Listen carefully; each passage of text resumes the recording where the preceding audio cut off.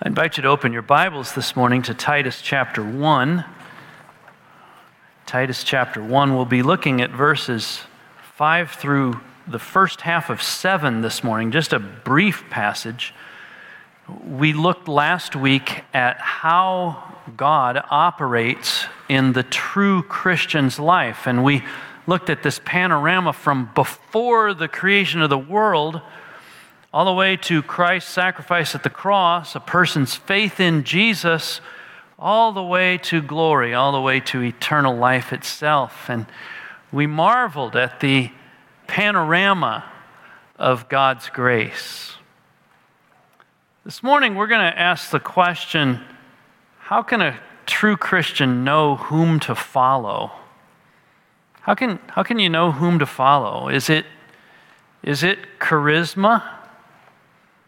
Is it what often goes in this word leadership? Is it speaking ability? Is it Bible knowledge? Person that wins the Bible quiz, you listen to them.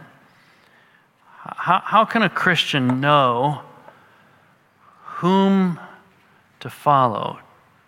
Paul's little letter to Titus answers that question. Before I get into that, though, I want to share with you a couple of things. First, here's a picture of 15 of the leaders of 15 of the 16 largest churches in America. I don't know any of these guys. So I don't know whether they are, wonderful, delightful, godly people. I don't know that. What I do know is that they all have really white teeth and bright smiles. For the most part, they've got a nice head of hair. And when they don't, they chop the picture off so that you can't see that they're bald. I didn't do that. That was on the website, okay?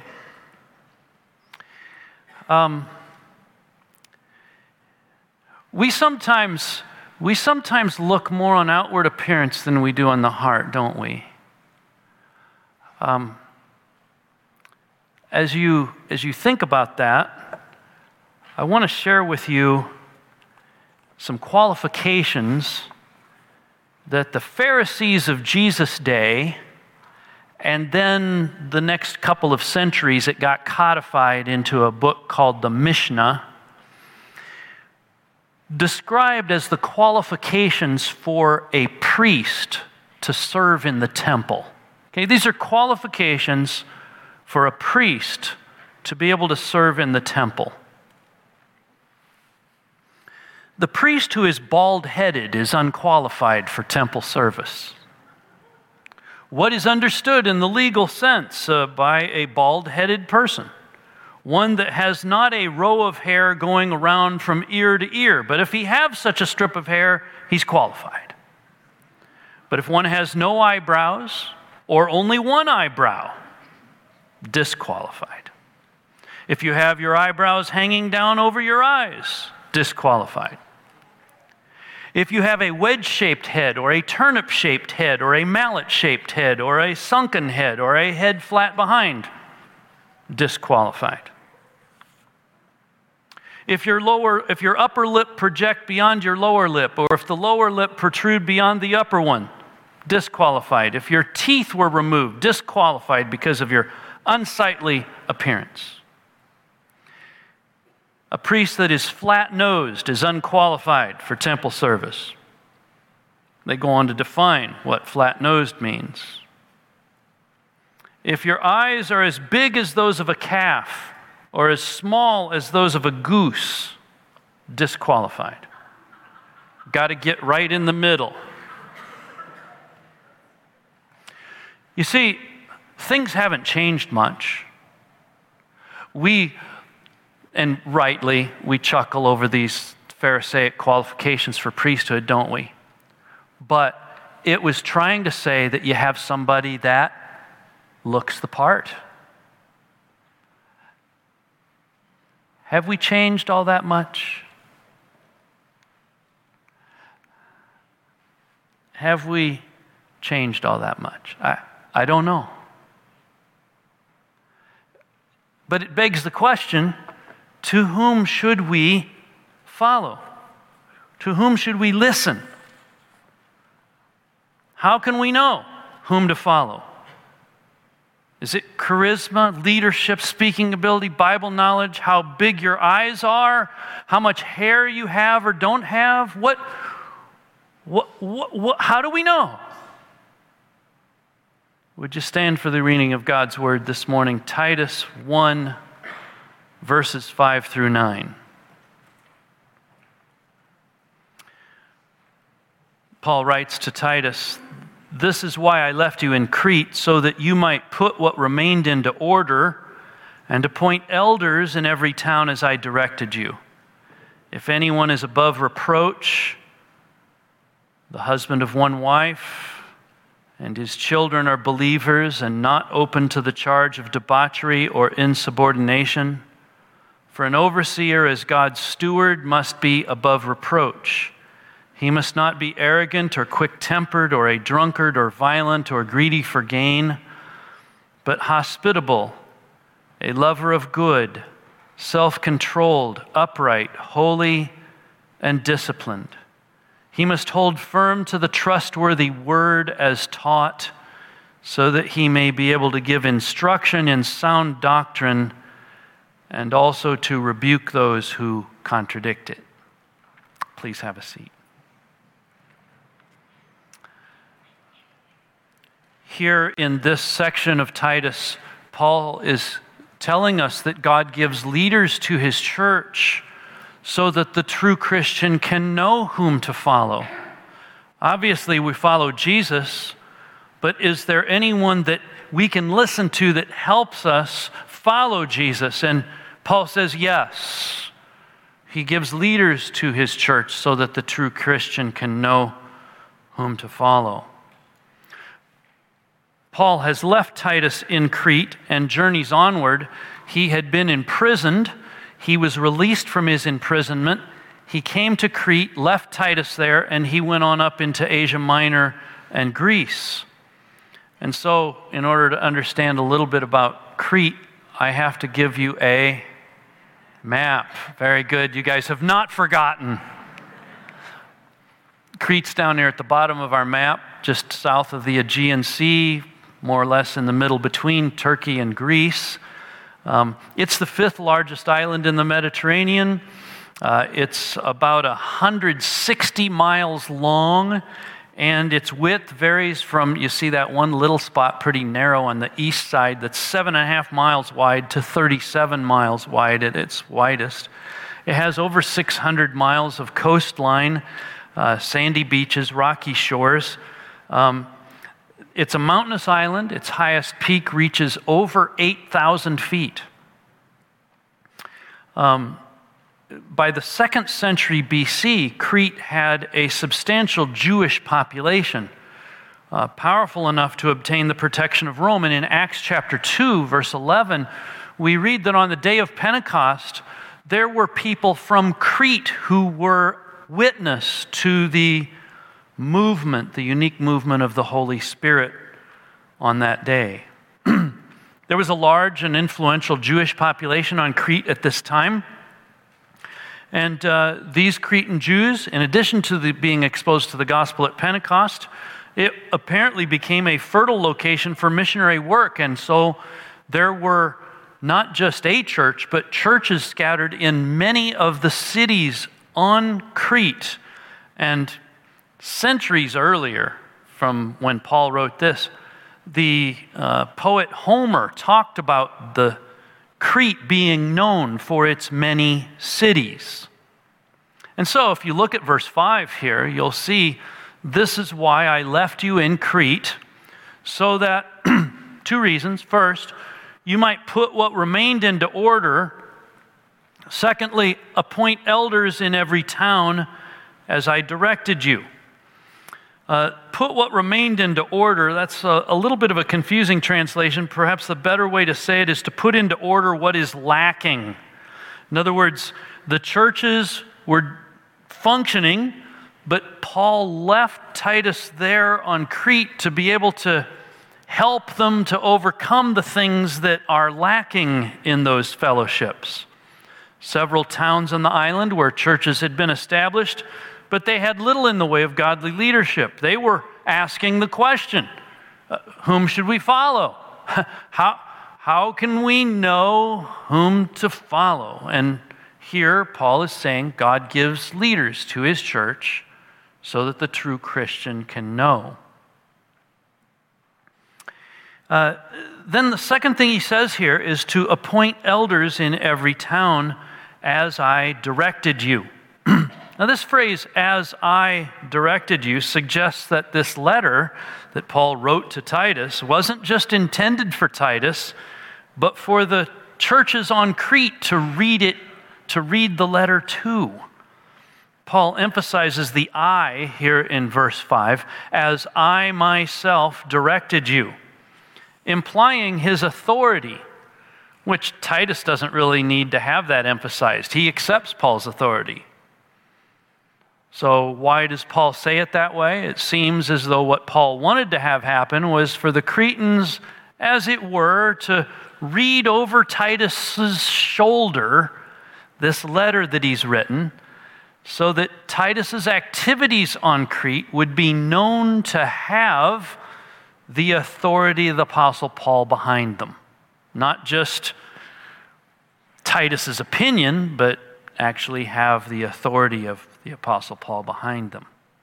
So let's dive in here on this second purpose, to appoint elders in every town as I directed you. What is an elder?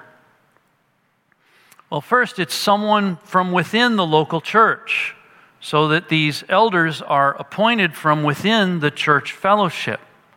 And they are to have the qualifications for the office. And this is going to be important going forward. The qualifications are not external. Notice nothing here in Paul's description of what the qualifications are for these elders is about how much hair they have, or what their eyebrows look like, or how big their eyes are or are not. That's not in question. Rather, the qualifications here are of a character nature, of a description of their faith in Jesus and how it is being lived out in their lives. This is important, more important than you might know. You see, our culture has a way of squeezing us into its mold in ways that are even sub or unconscious to us. And so when we read things in the Scripture that we don't like, we'll look at it and go, well, that's not true. And we ask ourselves, why do I think that's not true? It's generally because of the circumstances in which we are living that help us think that that's not good. I would call it sola cultura rather than sola scriptura, you see. It doesn't mean that everything about our culture is bad. We need discernment. But it does mean that our culture does, the fact that we live in a culture causes us to think in ways that we wouldn't ordinarily have thought. It's going to become more difficult as time goes on because our culture is running away from the authority of Scripture rather than running toward it. And so it's going to become increasingly challenging for us to think about these things. So when we think about leadership in the church, it's not about the person who's the best Christian leader. Even though leadership is not a bad thing to have, it's not about that. It's not about the person with the most charisma. Oh, it's not wrong to be possessing of charisma. It's not about the person with the most photogenic face, although it's not altogether wrong to have a photogenic face. Or the person who has the most photogenic family. It's not even about the person who is the most knowledgeable about the Bible. It is rather about the character of a life lived according to the Scriptures, according to following Jesus as Lord. Now, I'm going to share with you two controversial examples of how our culture squeezes us into its mold. One is way more controversial than the other, but I just want to raise them because I want you to think about this, okay? Many people, many churches, press people into leadership in the church because they are successful in business or in life. Why should that person be made an elder? Why should we listen to someone on spiritual matters simply because they built a successful business? Often those folks are used to having their own way, and they have a very hard time being able to give way humbly in a church setting. Now, don't misunderstand me. Being successful should not be a disqualifier, right? Shouldn't disqualify someone for that, but it's not a qualifier either. Even more controversially, in an era and a culture where feminist ideology reigns supreme, the question of why elders in a church should be male is a hot-button question because many women are fine leaders with great charisma, have a better public image, and are more knowledgeable about the Bible. Why not have women be elders in the church? After all, as our culture teaches us, the patriarchy is strong and we need to avoid that. Not altogether a bad thought. This is a question that we tackled 4 years ago in the parallel qualifications that Paul gave in 1 Timothy and 1 Timothy 3, so I refer you to that message. Here, I simply want to repeat that it's important to know that we need to listen to elders who have the qualifications for the office. And if the qualifications for the office given by the Bible are husband of one wife, his children are believers, he must not be arrogant, quick-tempered, or a drunkard, violent, greedy for gain, then our submission to biblical authority must take precedence over our cultural attitudes, even overseeing that there are women who are far more capable in some ways than men in the church are. We don't realize just how deeply our culture impacts our assumptions.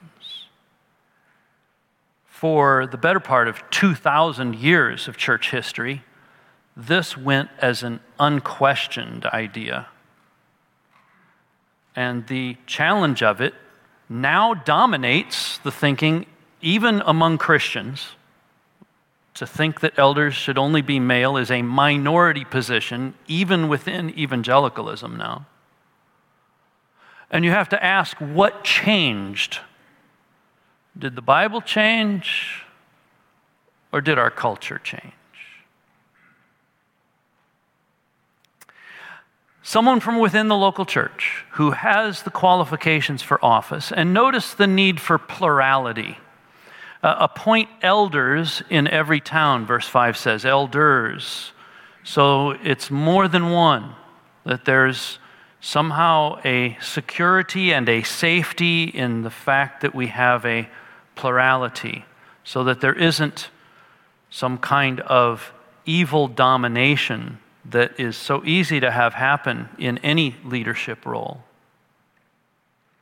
The term elder literally means an aged man, which should at least cause us to think about the way in which the modern church culture emphasizes the vitality of being young. It's not wrong to be a young elder. I don't think that this disqualifies a young man from being an elder. But we need to be careful that we don't exclude older men either, because the term in the New Testament simply means a church leader. It comes from the synagogue, which had elders that led them. And actually, synagogues had how you had to be at least this old and not that old in order to serve, so the term came from the Old Testament, out of the synagogue. It originated from the Old Testament, where there were elders that were appointed over the people of Israel. The term first appears even before Moses leads the people out of Egypt in Exodus chapter 3. We have that word in verse 5, appoint elders in every town, and then we have another word in verse 7, an overseer. They are different words, but they are referring to the same office in the church. The word elder is the Greek word presbyteros, and the word overseer is the word episkopos. Two different denominations, haven't they, have taken up those terms as their name to describe their church organization and government. But the first term, elder, points to the maturity of those in this office. The second, overseer, points to the task of pastoral oversight. The main function is to care for the members of the church by teaching them. And so if teaching is such an important role, this question that we asked at the beginning, who should the true Christian listen to? Who should the true Christian follow? Is critically important. In verse 7, the elder, this overseer, is called God's steward. Elders, therefore, have a stewardship responsibility to God's flock. As such, they're going to give an accounting to God for their stewardship. It's not something to take lightly. And so the goal of an elder is not to be a representative of the congregation. Elders are not Congress. They're not to be a representative of some constituency within the church. Elders are not supposed to be the fly in the ointment, making sure that things don't change or making sure that they do. Rather, the goal of an elder is to bring harmony and effective leadership, not as spiritual giants, but as men who know they've been saved out from their rebellion to God by the blood of Jesus. With those responsibilities comes increased scrutiny. While all believers are accountable to God, elders have the additional accountability for the church they serve. So an elder's conduct does in fact require additional examination. This doesn't mean perfection, but there simply must be a connection of faith and life for elders if the church's witness to the gospel is to be believed. And you see that whenever there is an elder of any church, anywhere, that does not match up their faith to their life, it is a scandal, isn't it? And it causes us to go, oh no, not again.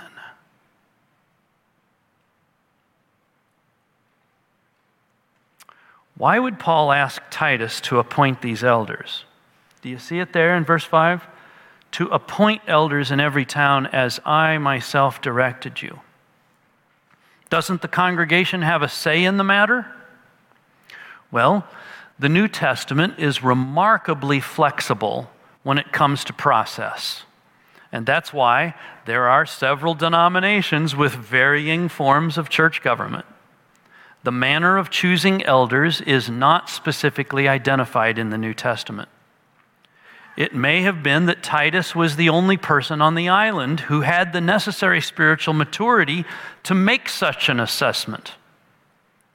And so Paul gave him the task.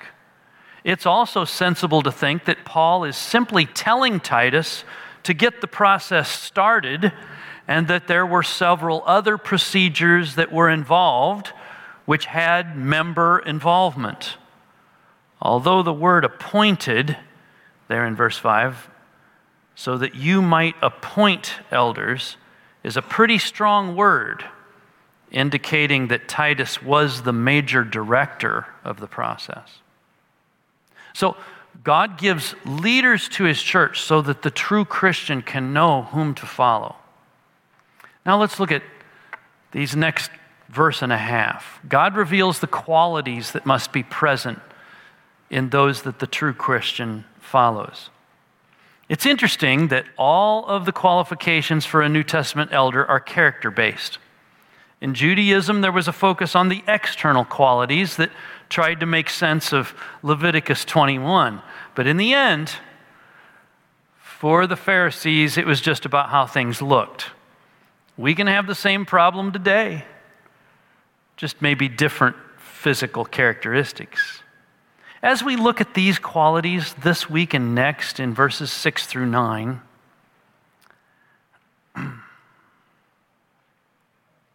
let's worship God. Let's worship God that he has revealed these qualities so that when we see them in our church leaders, we can have confidence that we can follow these leaders. These are refreshing qualities that God prescribes for New Testament church leaders. First one, verse 6, if anyone is above reproach. This must be pretty important because it's listed first. It's repeated again in verse 7, for an overseer as God's steward must be above reproach. It's described as a necessity, must be. It's required for deacons in 1 Timothy 3:10, and a synonym for above reproach is used for elders in 1 Timothy 3:2. Now this word that's translated above reproach is sometimes translated blameless. It does not mean sinless, because that would end up disqualifying all people. However, let's be careful not to diminish the standard so that it is emptied of its meaning. It does not mean unblemished. That word unblemished is used in the New Testament about our final perfection. But above reproach does mean unquestioned character. Hayne Griffin sees this word as a kind of head word that leads the description of all the rest of the qualifications that follow behind it. He divides this above reproach into three key areas that the remainder of the qualities go on to describe. And I think he's right here. If anyone is above reproach, and then there's three different areas. Marriage and family in verse 6, personality and character, verses 7 and 8, and protecting the church against false teaching, verse 9. So let's look at verse 6 and see what above reproach means in marriage and family life. The husband of one wife. Now, it doesn't mean that one must be married. The way that the phrase is constructed makes that clear. But it does mean that a man has a faithfulness to the one he has married for as long as she is alive. This excludes polygamy, something that some cultures and missionaries to those cultures have had to deal with. And given the way our definition of marriage is trending, we may end up dealing with that sooner than we may imagine. Though many disagree with me here, I believe in the ancient tradition that this text has been traditionally understood for centuries, that this excludes a person who is divorced and remarried, though it would not exclude a person who is divorced and not remarried. It's not making any statement about the category or holiness of such a person.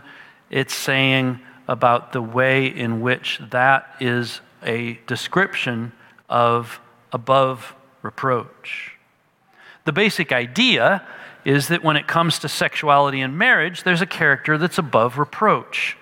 That's why it comes as such a shock and a disgrace whenever any Christian leader is discovered to be involved in some sordid sexual abuse or exploitation.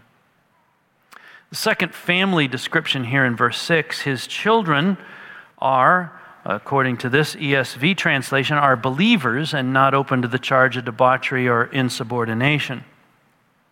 This qualification here has been the source of a lot of speculation and not a small bit of grief. Does this passage mean that elders must have children? Does it mean that their children must be believers, so that the children must be old enough to have declared their faith in Christ before a person can become an elder?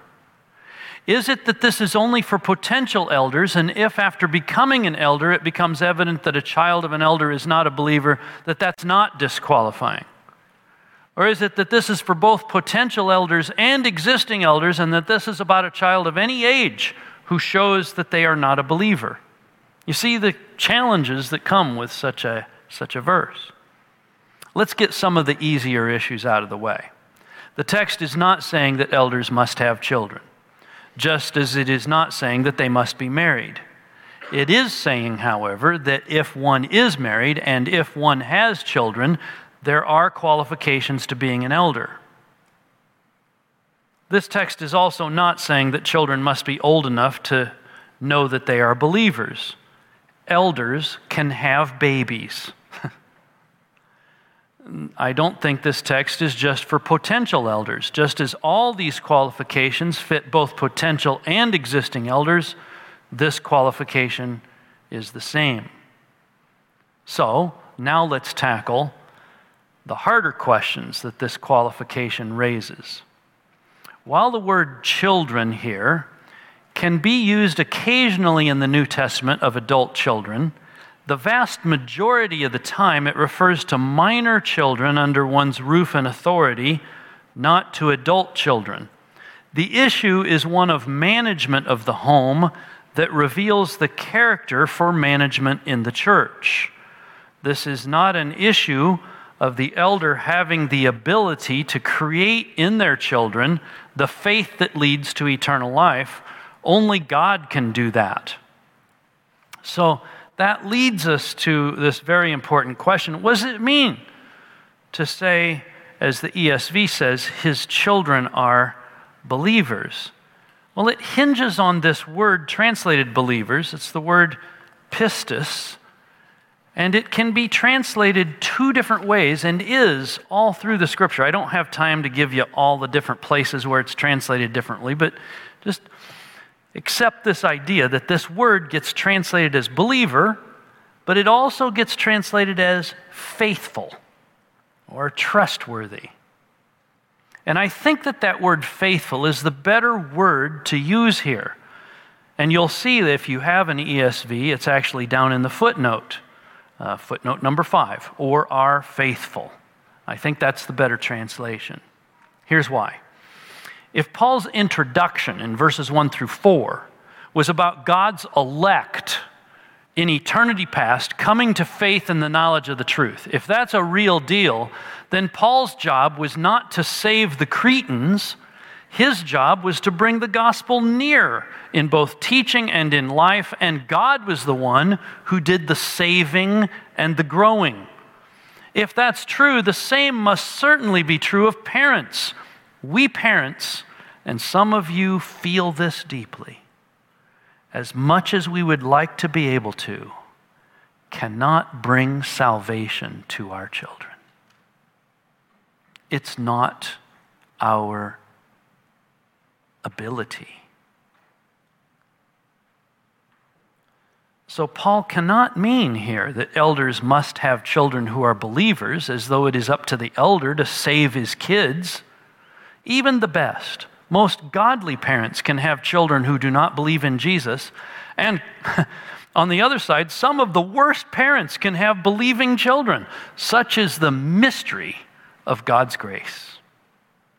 It seems a stretch to believe that something that depends wholly on God, the salvation of a person, is something that qualifies or disqualifies someone from eldership in the church. In fact, all the other qualifications here have to do with some personal responsibility on the part of the elder candidate.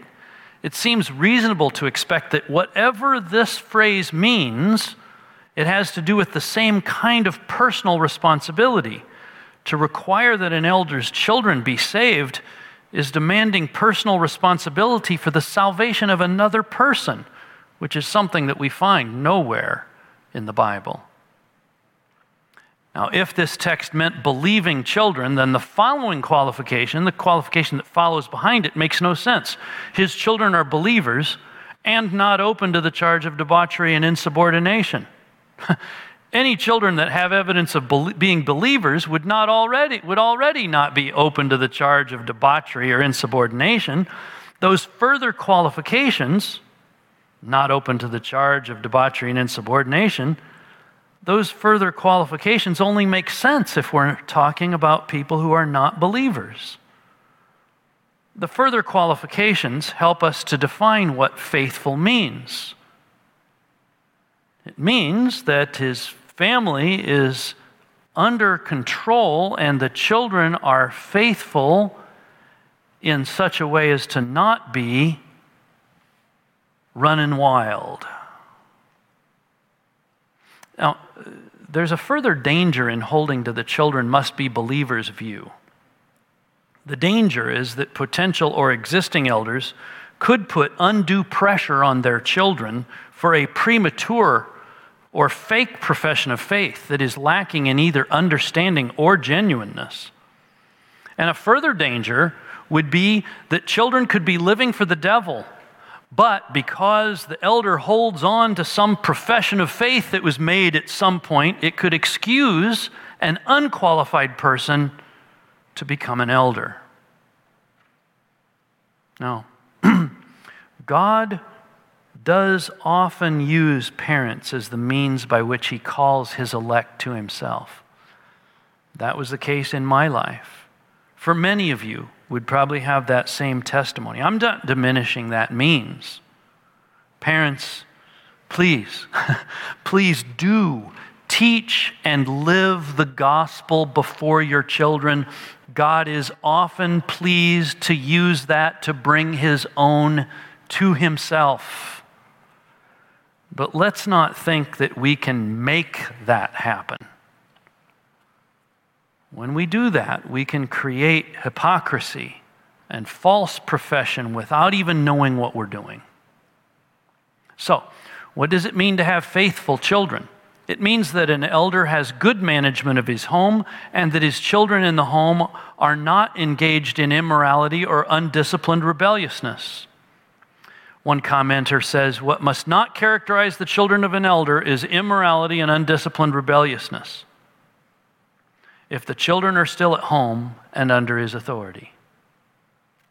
Another commenter, Paul is not asking any more of the elder and his children than is expected of every Christian father and his children. However, only if a man exercises such proper control over his children may he be an elder. Now, even here we've got to be careful, don't we? How faithful is faithful?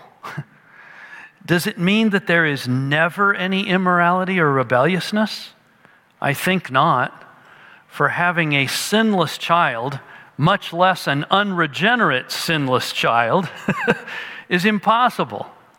No, what this means is that a godly man is one who stays actively engaged in his children's lives, managing the spiritual nurture in his home so that his children know that he loves them deeply.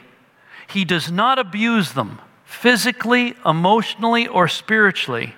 And when a child is in rebellion, he takes steps necessary to bring that child near the truth of the gospel. Over the years, several of our elders have agonized about their adult children who are not walking with the Lord. And some have had to take very significant measures to bring their minor children under control. In every case, these men have been broken by these difficulties and are brought to their knees in prayerful humility, asking the Lord to do what they cannot do, bring saving faith to their children. Joyfully, that has happened in some cases. Some are still waiting for that. In every case of which I am aware, I have been deeply moved by the humility of our elders and their willingness to leave the office as they are so burdened for their children. I recognize that this text has been interpreted variously by others. One big takeaway that I would urge you to consider is that whatever position a church, any given church, takes on these matters, they ought to be consistent, and they ought to have thought it through. Far too many people are inconsistent based on who or what is involved, or they haven't ever really thought about it at all. What I've described here is how we've thought it through at East White Oak. And as our culture in our country runs headlong away from Jesus and the gospel, I would anticipate that the difficulties, not just of our elders' children's salvation, but of all of our children's salvation, will become ever more challenging. May I suggest to you that we are seeking to make a Herculean effort in this ministry to bring the gospel near to boys and girls. Whether it's on Sunday morning or Wednesday night, we long for Christ to be formed in the hearts of our boys and girls. To that end, I just want to dive in with a little commercial here. Awana starts on Wednesday. May I tell you that we've had diminishing sign-ups over the years, and this year there's been a particular drop-off in people signing up. And our Awana leaders have agonized, really prayerfully, thinking about what's going on, what's happening, how can we make this easier? And they've thought of a whole bunch of different ideas, but I'm not sure that the issue is organizational or programmatic. I wonder if we see just how vital it is.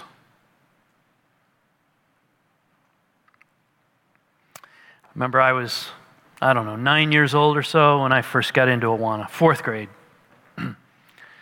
And I did what every Awana kid does, didn't look at my verses all week, and then on the way to Awana, I'm cramming, trying to spit them out, right? I had an Awana leader. I think he's probably 80 years old. He was probably 40. But, to me, he felt like he was 80. And I would get up there,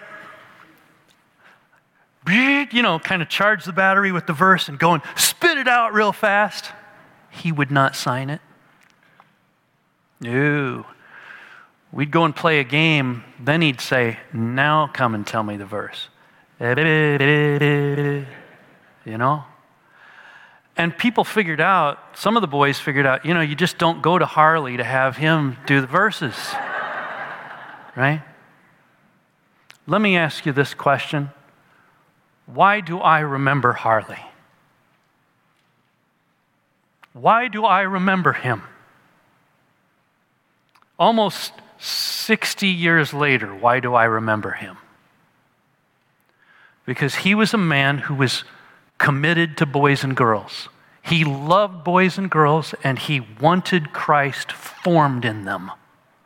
And he wasn't content with just the ordinary.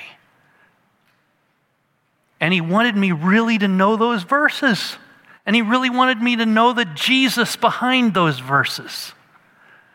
We have the same kind of leaders today in our church. Whatever it takes, Mom and Dad, whatever it takes. If there's a problem in trying to figure out how you do it, I just want to tell you as your pastor on the other end of that, where there are so many parents who are agonizing. And again, we can't control the salvation of boys and girls, but we can keep bringing them near the gospel. And we just got to keep bringing them near it and make it and have it be real, not some fake plastic, legalistic, whatever name you want to attach to it. I mean genuine Christianity, the real article.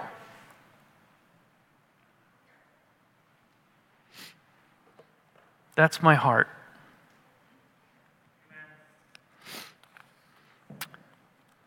Now in Titus chapter 1, verse 7, it says that an elder is God's steward. What a word. As God's steward.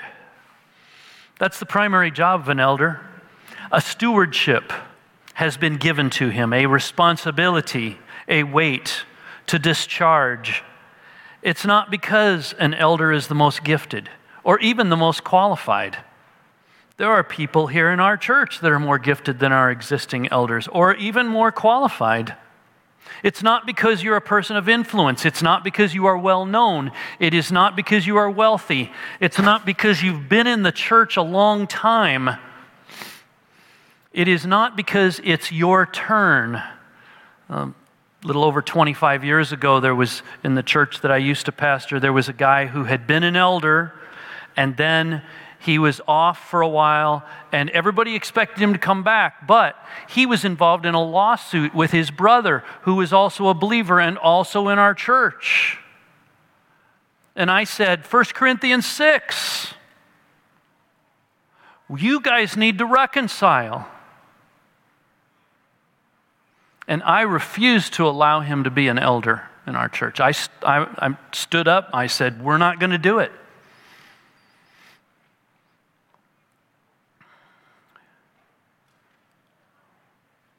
He was so angry because he thought it was his turn.